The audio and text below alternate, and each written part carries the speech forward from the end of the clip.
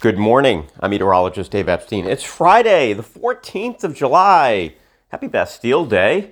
Yes, it's Bastille Day, le 14 juillet. And here we go with our forecast here for this side of the pond.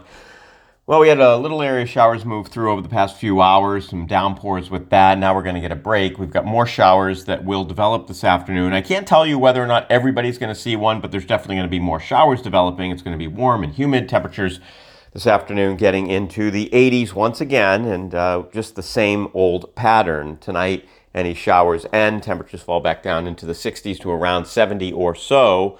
And as we head for tomorrow, a blend of clouds and sunshine, a few more pop-up showers. And on Sunday, I think there's actually a better chance for showers Sunday in the pop-up variety. Not everybody will see one, but many of us will, and temperatures will be in the lower to middle 80s.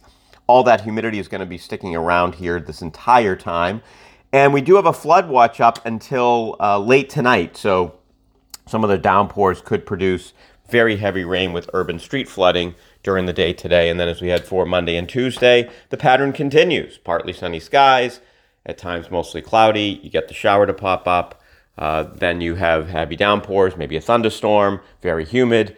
I do think that Wednesday and Thursday of the upcoming week will start to dry out a bit. We may have more in the way of sunshine and remove that chance for showers. Still warm, temperatures in the 80s, but the next several days are just going to be unsettled. Again, I want to just stress that not everybody's going to see all the rain. You may not get a heavy downpour. You may make it through the entire day today without any showers, but the risk is there. So you just have to kind of keep an eye to the sky, check your radar app. I think I've mentioned I use Radar Scope. It's a good app to just kind of look and see where the showers are and how they're moving.